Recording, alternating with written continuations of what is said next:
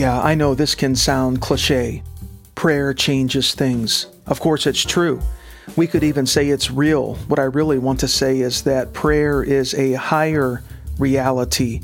One of the things in life is that circumstances or a message or a signal from life will come to you and sort of tell you this is reality. Get used to it. And yet, as we develop in Jesus, as we develop in His kingdom, there is a higher reality which trumps the lower fallen reality.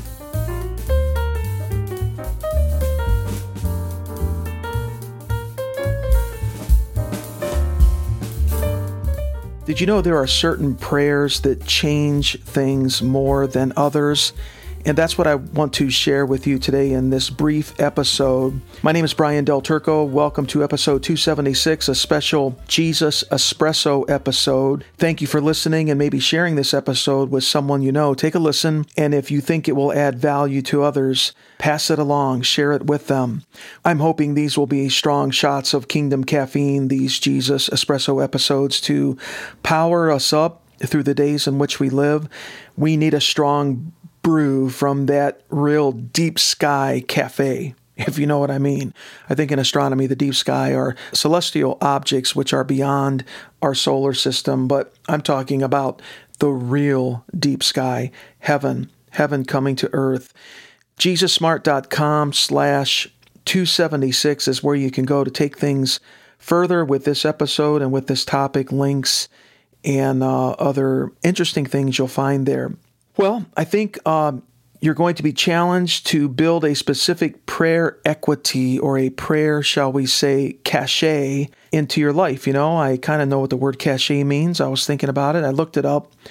A collection of items of the same type stored in a hidden or inaccessible place, like an arms cachet, or maybe in computing, an auxiliary memory from which high-speed retrieval, I like that word, is possible. And my thought is that as we develop prayer equity in our lives, which is based on word equity, a prayer cachet, it's almost like a prayer memory or a bank of prayer that we build up that we can get high-speed retrieval from that as needed. Maybe it's an opportunity, an open door that's presenting itself to you, or on the negative side of things, maybe it's a challenge, a mountain, something that is coming against you.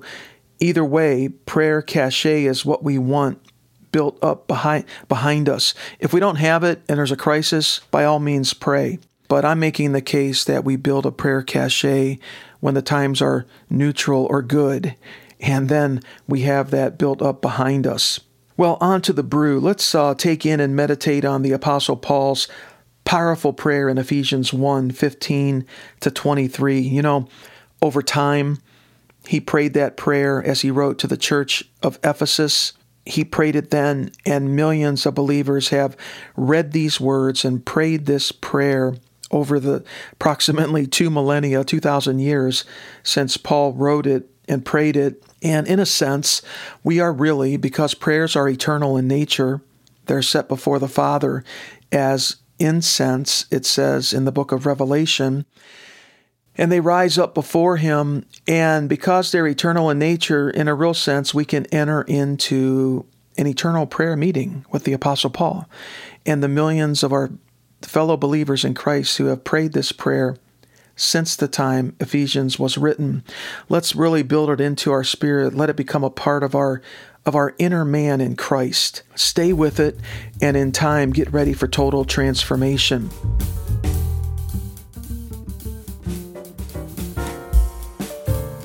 I want to share a thought with you first, though. I've been praying this past week or so over some matters, and, many times I will pray the Lord's Prayer as a sort of an architecture, a template, or I'll just pray it straight verbatim, word for word. Hallowed be your name, your kingdom come, and your will be done on earth as it is in heaven. So we hallow the name of the King, all that His name means, all that He is, God as a great King, and may your kingdom come to this earth. When Christ comes again, may it come in its fullness and completion at that time, And now, as a foreshadowing, as a preliminary experience, a tasting of it, we pray that the partial reality of the kingdom will be manifested now increasingly in our lives. And here's the way, just in the theater of your mind, imagine you're looking at a horizon, and you know the curvature of the horizon. Maybe it's a water horizon or even a land horizon, but you're looking at a far-off horizon. And then imagine in the sky a massive, massive planet, in addition to planet Earth, coming, filling the sky. We could call it Planet Jesus, okay? In that planet is the heavenly Jerusalem, is God's will being done on earth completely as it is in heaven. One day there will be a new heavens and a new earth.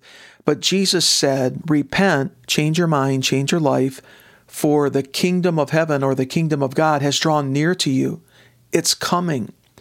And imagine it, see it in faith and say, Father, may your kingdom come, yes, may your will be done on earth as it is in heaven, and begin to now taste it and experience some healing, some deliverance, some provision. Hebrews 6 talks about being enlightened and partaking of the Holy Spirit and tasting the good word of God and the powers of the age which are to come. So we begin to experience it now.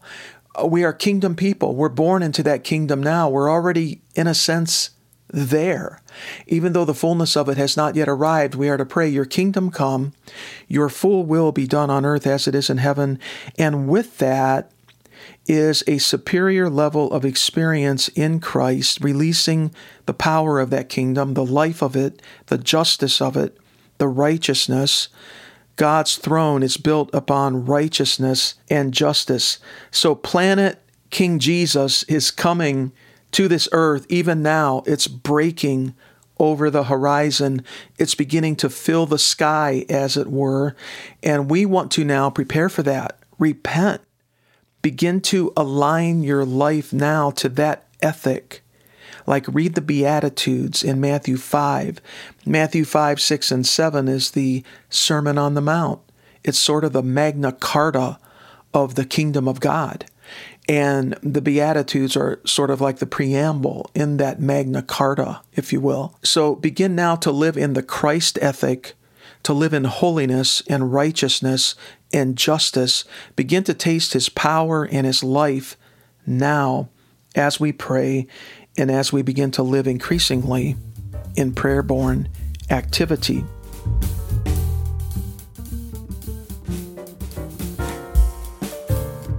This prayer, though, in Ephesians 1, beginning with verse 15 and going through the end of that chapter, verse, 23, especially beginning with verse 17, he says, I pray to the Father of glory that he would give you a spirit of wisdom and of revelation in the knowledge of him.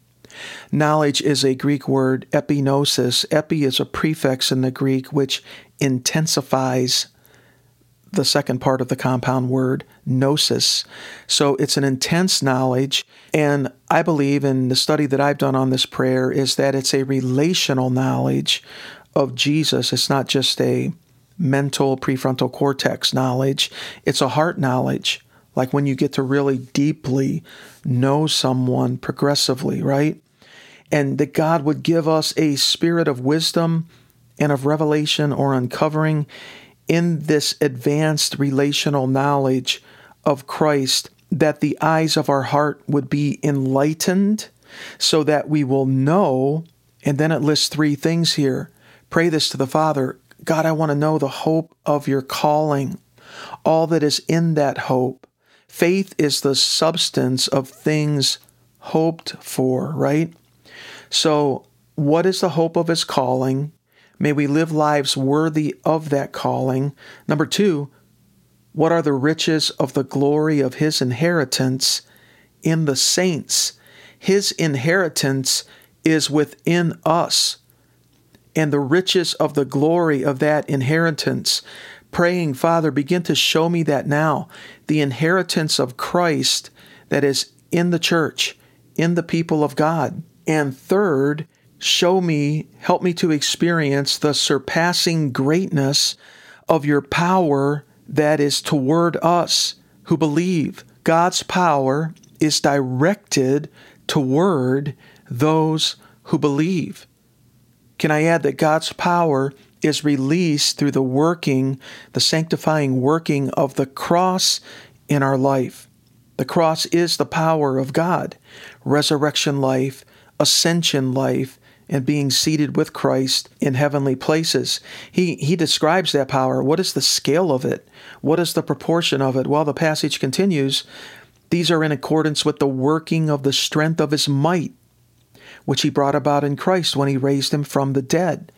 So we're talking about resurrection power when God the Father raised his Son from the dead after his crucifixion and seated him at his right hand in the heavenly places. Not only is it resurrection power, it's ascension power, far above all rule, authority, power, and dominion, and every name that is named. I mean, what could be named on the earth? A celebrity, an organization, a nation, anything that can be named, his name is above it. He is above it. And we are seated with Christ in heavenly places in Ephesians chapter 2. It says not only in this age, but also in the one to come. It's not just for the future, it's for now. It's for now in this age as well. All things, Father, have been placed under the feet of Jesus, this prayer continues. And Christ has been given as head over all things to the church, which is his body, the fullness of him who fills all in all.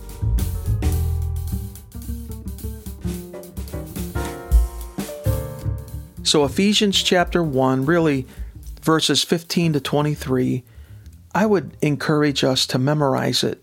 I virtually have it memorized. Because I've rehearsed it and reviewed it in prayer, I mess up a few times. I want to open the Bible because I want to get it exactly right. I just want to solidify that passage in my memory. I just need to do a little bit of more memory work there. When it's in your memory, it's in that like scripture cache. You can retrieve it with speed at any point. You don't need your Bible with you. It's in you. Jesus talked about this. Let my words abide in you. Paul says in Colossians 3 that the Word of God would richly dwell within us. Let's not know more about what's on Netflix than we know what's in the pages of the sacred writ, right? We want the Word of God to be animating in us, living in us, generating life, generating power, that breath that's in the Word of God. God put his breath in it. We want that in our minds, in our emotions, in our language, in our everyday speech. Hey, we want it in our body. It says in Hebrews 4:12 that the Word of God is living and active, sharper than any two-edged sword, piercing or penetrating as far as the division of our soul and our spirit, even to the joints and marrow, it says. That's our physicality. God, may your Word penetrate my soul, my psychology, my mind, my emotions, my will. May it fill my spirit and all the capacities of my spirit like conscious and intuition and revelation and comprehension. And may it penetrate into my physicality, every cell, every organ, every gland, every system, every area of tissue, every bone, every ligament, every tendon. I want the entirety of my being to be filled and animated with the thoughts of God. Praise the Lord. And we want to then pray the Word. We want to say the Word. We want to play the Word. What do I mean by play? Everyone gets to play. We want to live out the Word Monday, Tuesday, Wednesday, every day of our lives. We want to move in it. We want to have a consciousness of the Word. We want to pray without ceasing, as the Apostle Paul says. Come on, come with me on this.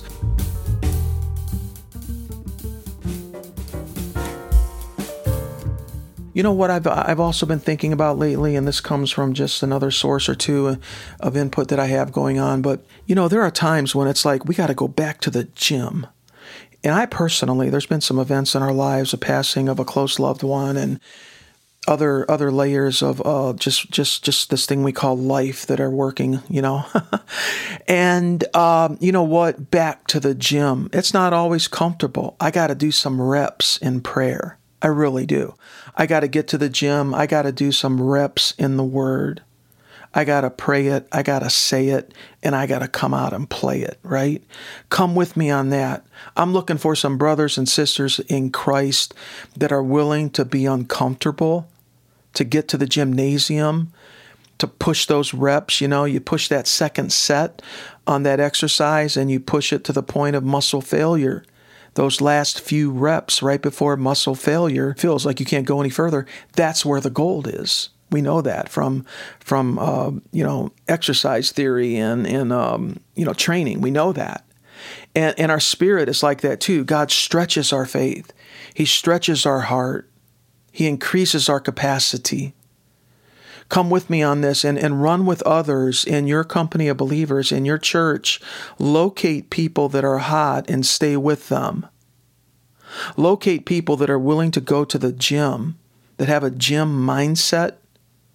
We think, hey, I don't have time to exercise. That is such a myth. Why? We don't have time not to exercise. Exercise, and even in the physical, it multiplies time. It increases energy. It gives you longevity. And it's like that in the spirit. We pray.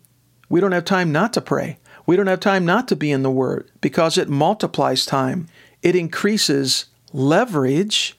And it gives us longevity and staying power and thriving power in Christ. I don't need to convince you that what's going on in our country today, what's going on in the world, that we need to play bigger with Jesus, not only to survive, but to thrive and to experience the abundant life that He has designed for us.